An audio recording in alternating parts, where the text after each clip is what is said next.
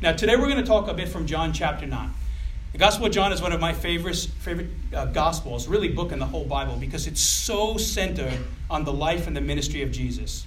And it is here and in the chapters that follow that we can mine some key insights about belief, about faith, and about following Christ. This is a rather fitting topic to discuss on Easter Sunday, when we really are thinking about our faith. The faith as we understand it was really inaugurated on that day. When Jesus came out of the grave, every promise that he offered to the world was fulfilled. And we are living in those promises right now, living them out and sort of executing them. We are functioning in the world, showing the world everything that Jesus said would happen through our life and pursuit of Christ. And so in our text, Jesus has just died. This is just before his resurrection. We're in that middle ground. In our text, Jesus has just died, and as promised, really good things are already starting to happen because of his death. Out of a very tragic situation, God began to do amazing things. In particular, and the subject of what we're talking about today, others are starting to believe, find the eternal life he promised them on the cross. And so with this in mind, today we're going to answer two questions. I just want to dialogue about them, about the death and the resurrection of Jesus. The first is, why did it happen? At least according to the Gospel of John. That's a very long answer, but we're going to look at one element of why it happened. And then we're going to discuss who it happened for. And so I want to jump in by examining why the death of Jesus happened. That's how we'll begin our teaching today. And keep in mind, when we talk about faith and belief, that the cross accomplished a great many things. Depending on what year you're here, we sort of nuance what we discuss. I kind of feel like Easter is a big prism. And there are many ways we can sort of tweak the light that comes out of the truth of Easter. Some years we're very apologetic. Some years we are more emotive and we speak to the heart. Some years we're a combination of both. This year I want to talk about the significance of belief and faith. Because according to John, this is why Jesus, one of the main reasons anyways, this is why Jesus did what he did. So the only truth I want to discuss with you this morning is this. The death and resurrection of Jesus happened so that you and I would believe in Jesus. That is the foundational truth John is communicating to us here. It is the foundational truth of the entire New Testament, and it is the reason the Old Testament is written. God is pointing the attention of men and women to the fact that he desires a relationship with us, wants us to know him, wants us to have faith, wants us to believe in the promises he offers us, particularly in Jesus.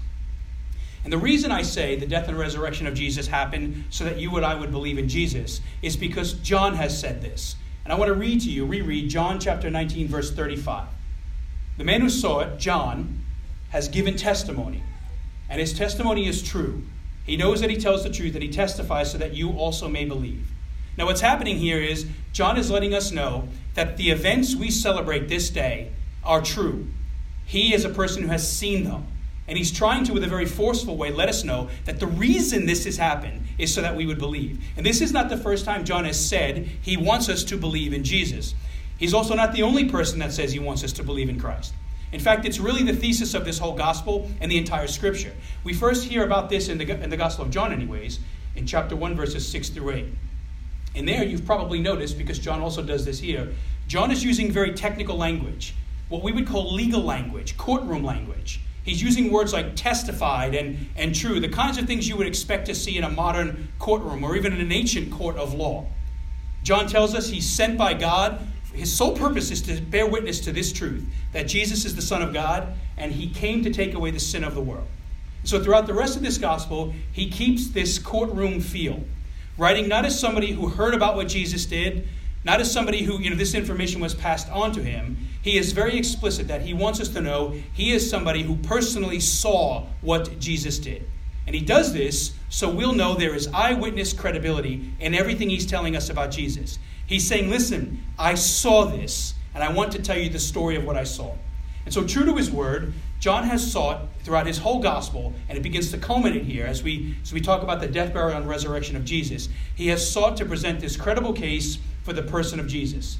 And in verse 35, he tells us that he did this so that we would believe the claims of Christ, that we would trust in his redemptive work on the cross, and we would affirm the fact that he overcame the grave. He brought life out of death and offers us the same thing, life in this earth and life eternal. This is a teaching, a text about belief. And for clarity's sake, I want to briefly talk about what the Bible means when it talks about believing in Jesus. There's a lot of texts in the Bible that talk about believing in Jesus.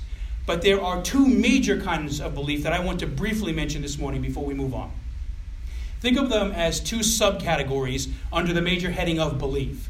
And as we proceed, I want to challenge every one of you in this room to honestly decide which subcategory you fall into. Because when it comes to belief in Christ, you're really in one or the other. There's no middle ground in the sense of what we're going to talk about today. I'm not saying we don't have space to process or explore.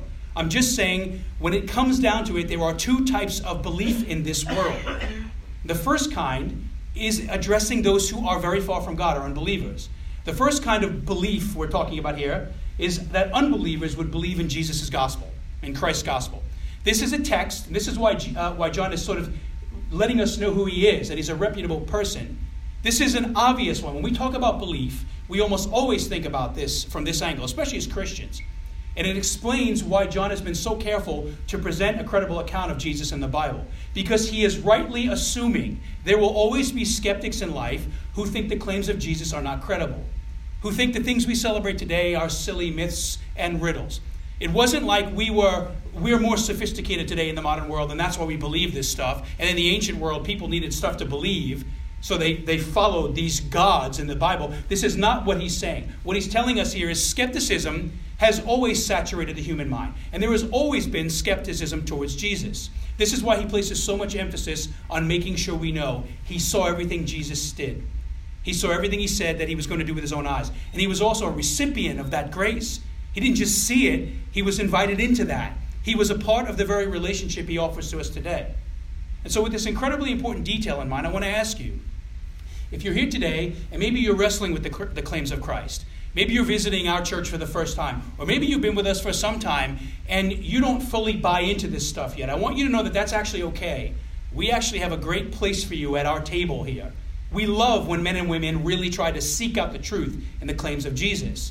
All that I ask from you as we move forward is that you let your skepticism at some point throughout the time we have this morning also be put on trial.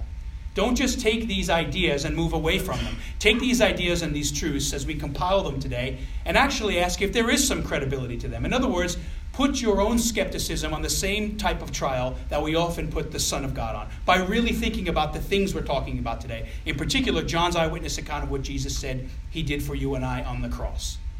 And so the first type of belief we talk about today is that John wants men and women who don't know Jesus to know Jesus.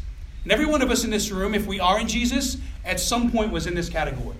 There was a moment in life where we recognized that Jesus is who he says he is. There was a moment that we believed.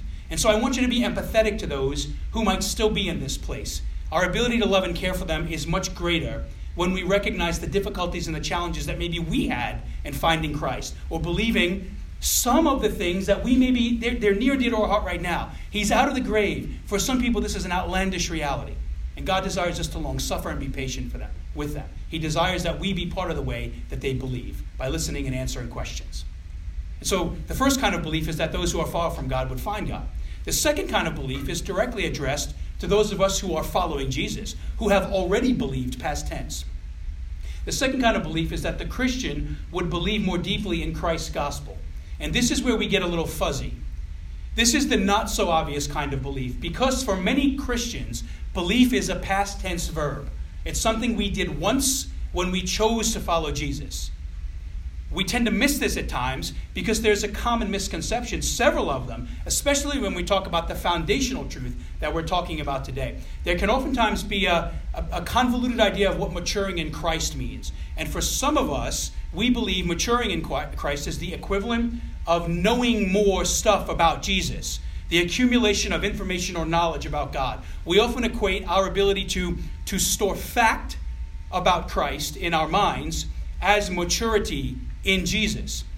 And if this is where you are, or you've ever met somebody who is like this, for this person, the very foundational truth that we declare today, that he is risen, the gospel, right? Paul specifically designs the gospel as the life, burial, and resurrection of Jesus. The gospel becomes not something that we value on a regular basis.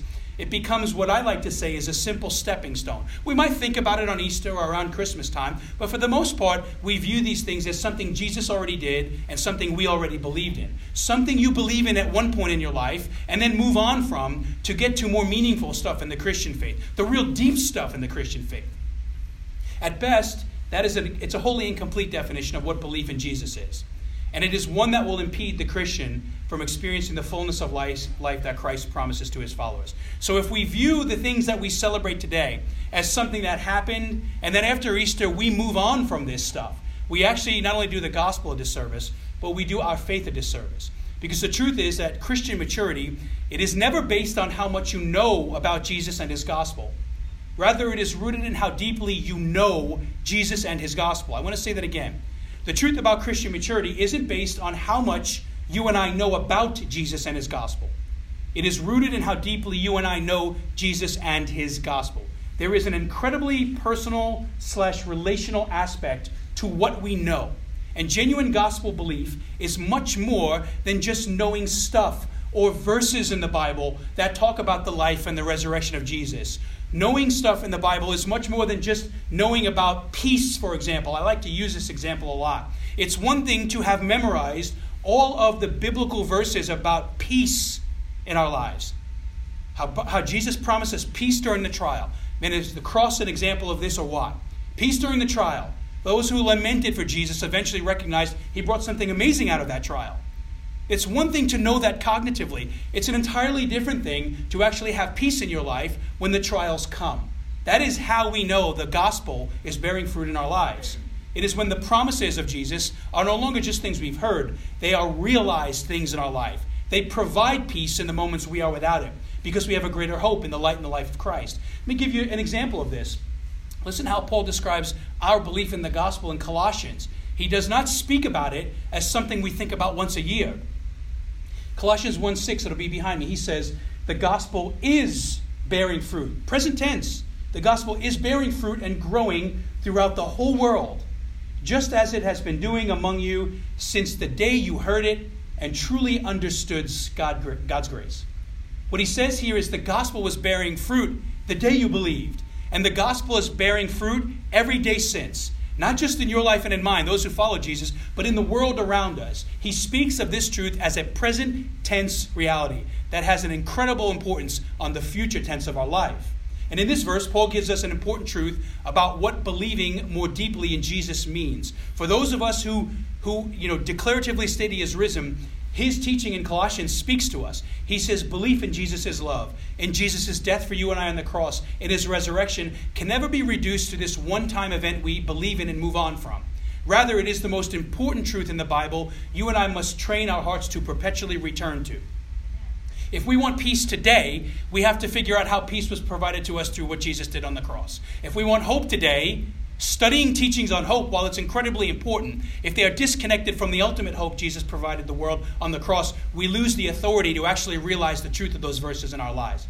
We cannot forget about this. The nature of the good news of the gospel is that it is both the means by which we enter this relationship with God, and it is without doubt the motivation for how we continue to grow in our relationship with God. Contrary to common belief, the gospel is not just God's offer of salvation.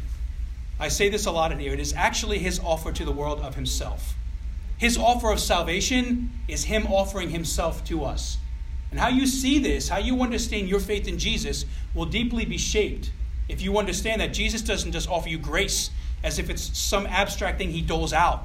He is grace. And with his grace comes him. One is a theological fact. What is grace? The other is a relational reality, that the grace of Jesus comes with Jesus himself. And there is great power in that.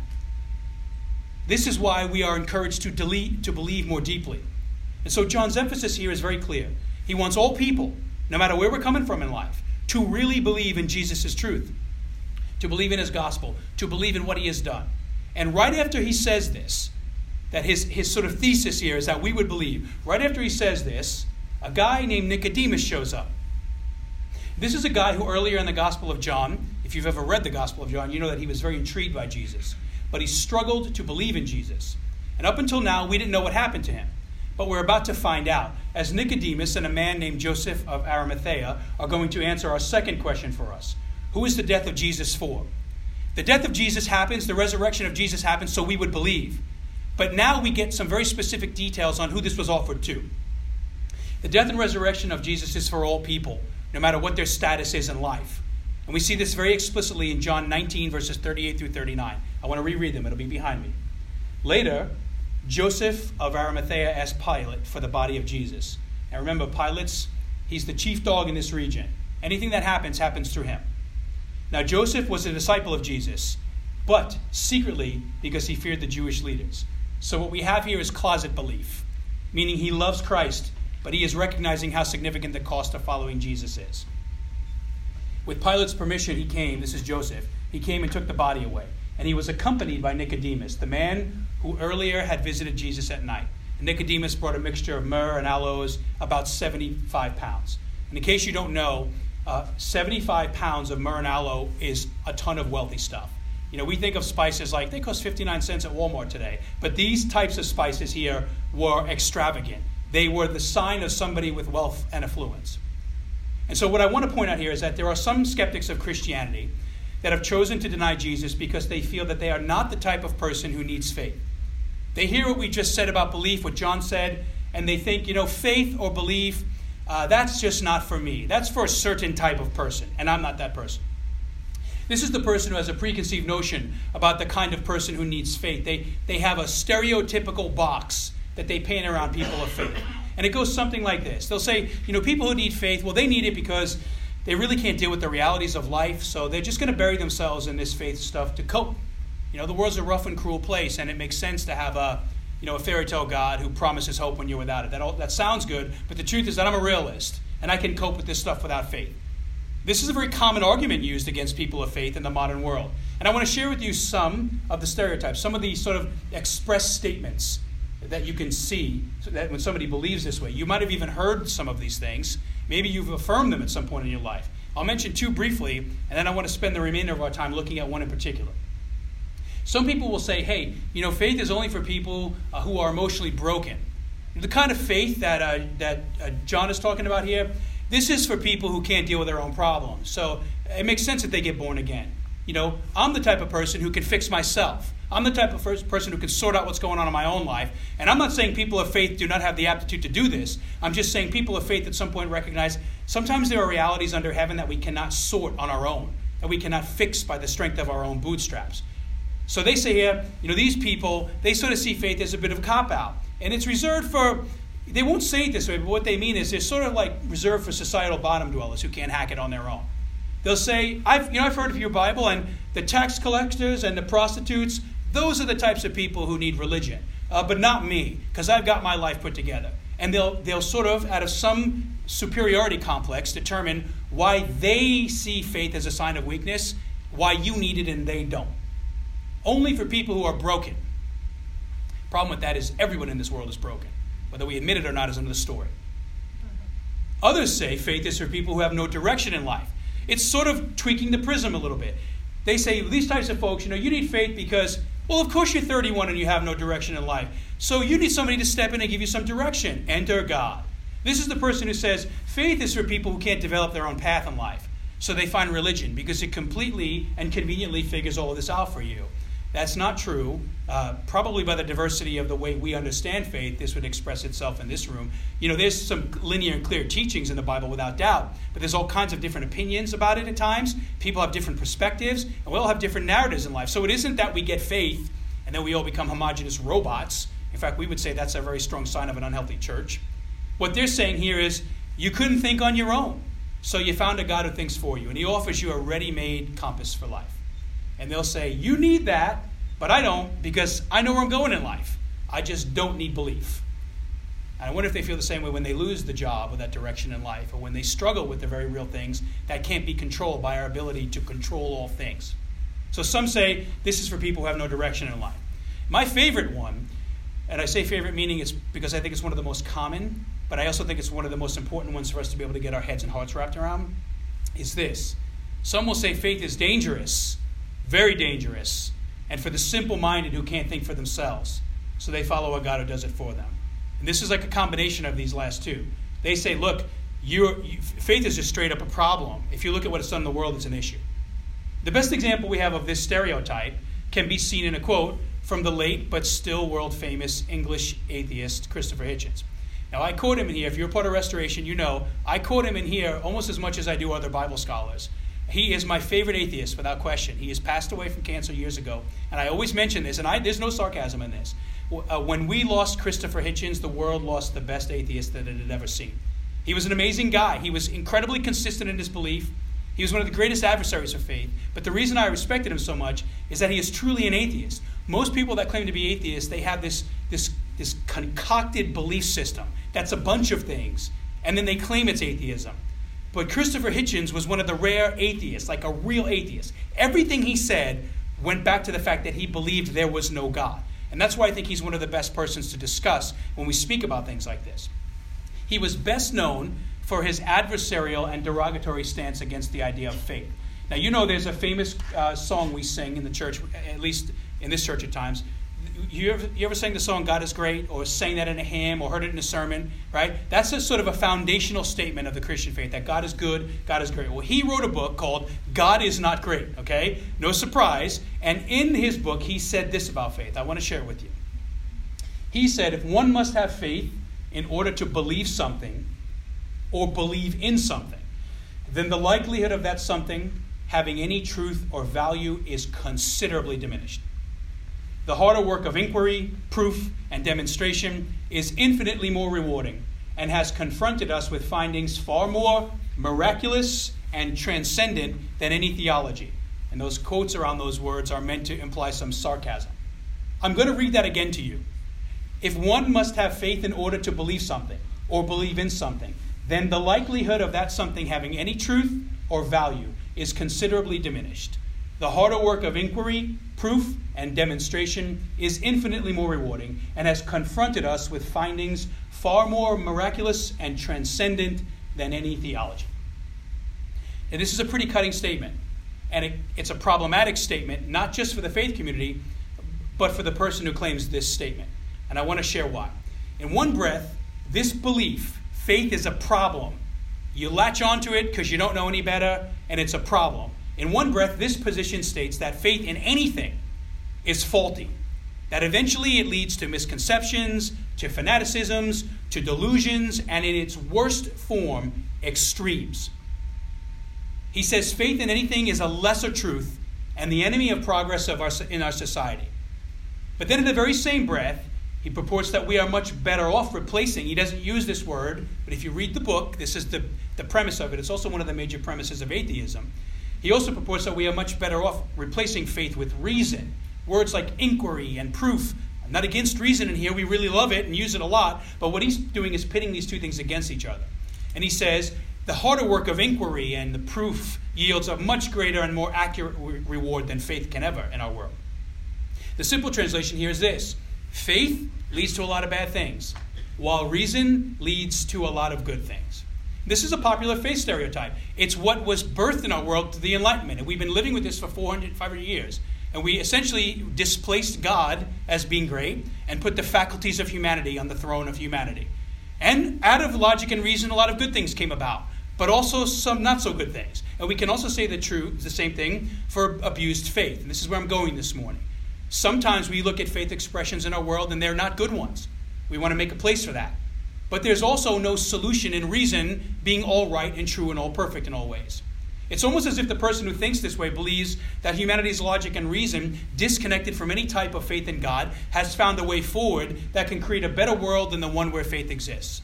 But this is not true, because even the approved logic of the world can be wrong in small and large-scale ways. Because at the end of the day, our logic and reason are human faculties, and they, like the rest of the world, are imperfect. They are tainted by the problem of sin.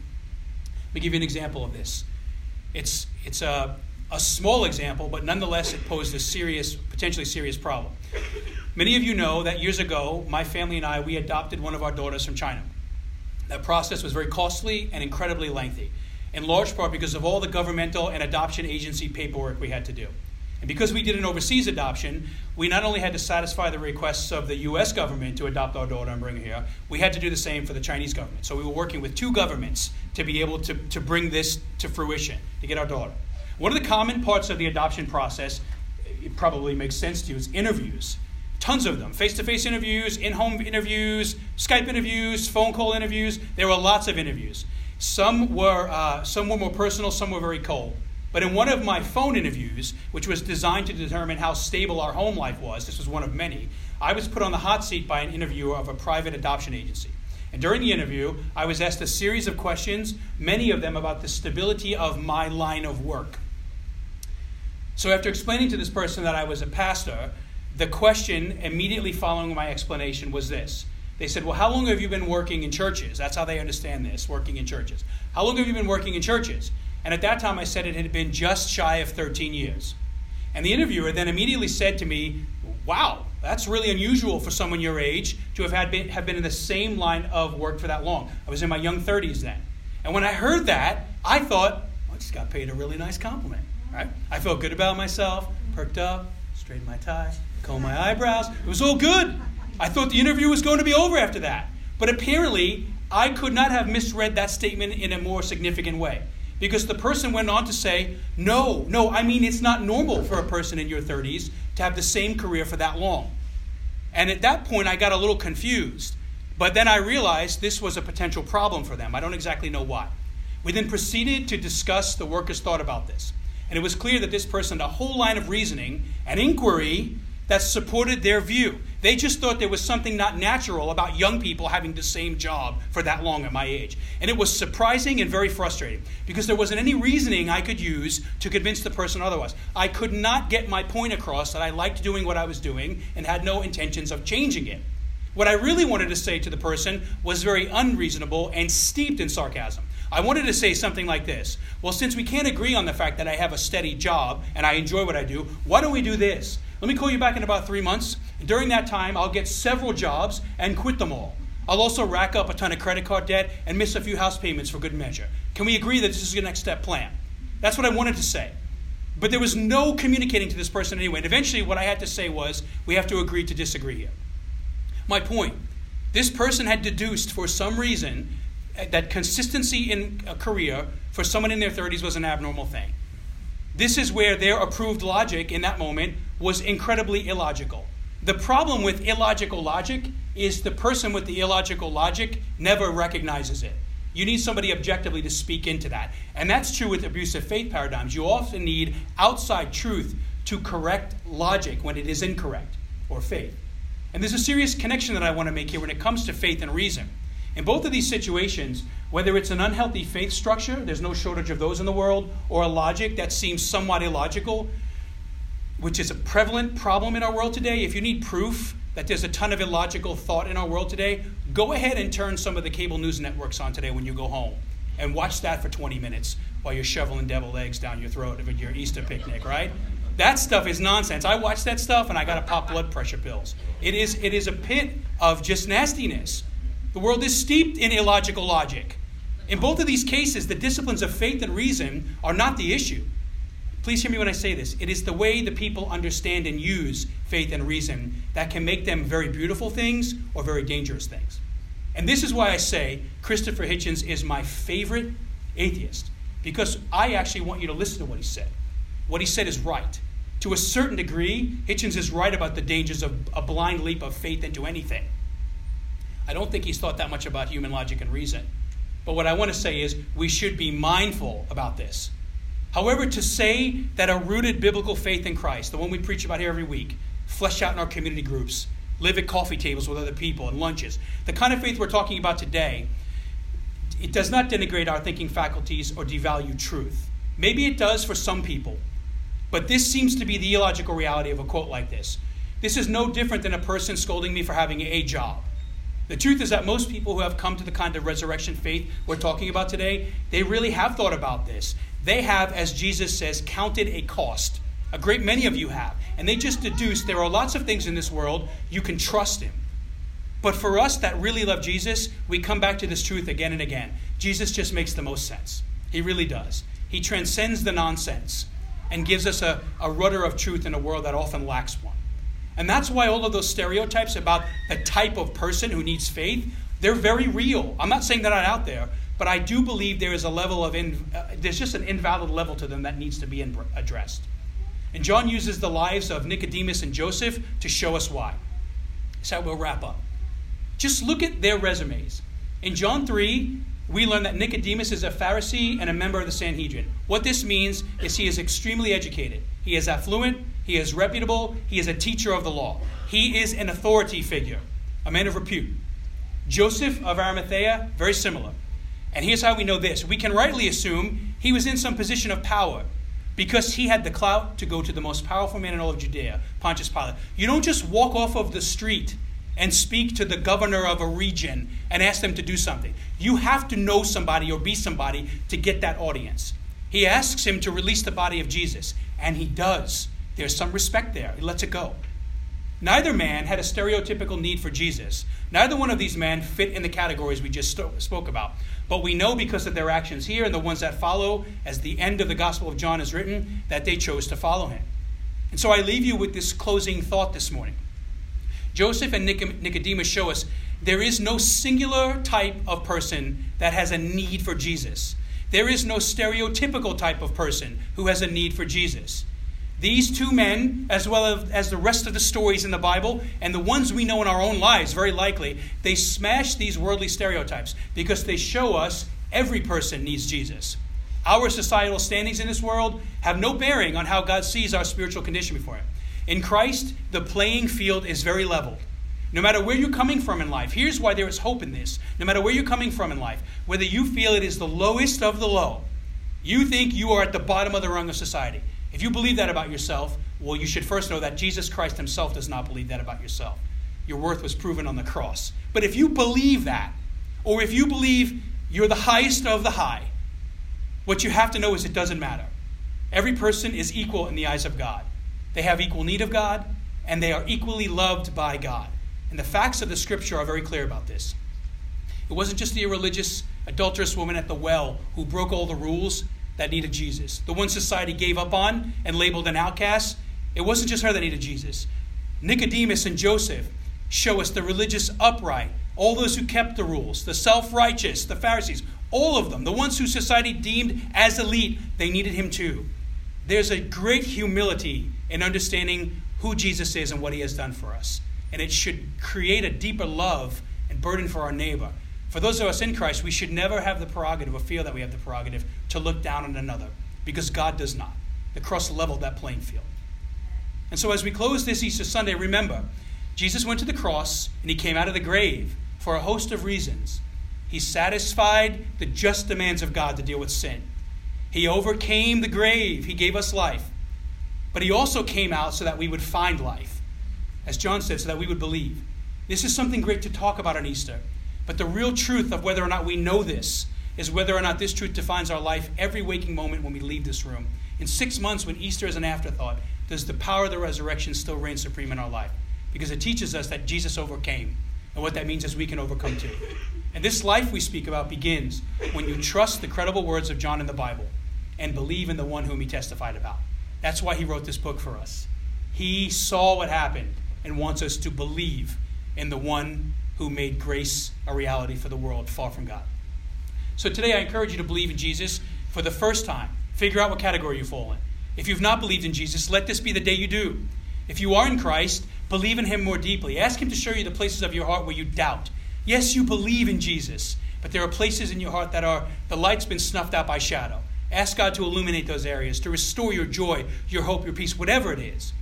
As we move to our response time today, ask yourself, what is Jesus saying to you about your belief in him? Because remember, today we celebrate the truth that he is risen, is being the key word. We don't say he has risen. We say he is risen because he's still risen and he still reigns supreme in the throne of heaven. And we wait for the day that he returns once and for all and takes us back with him.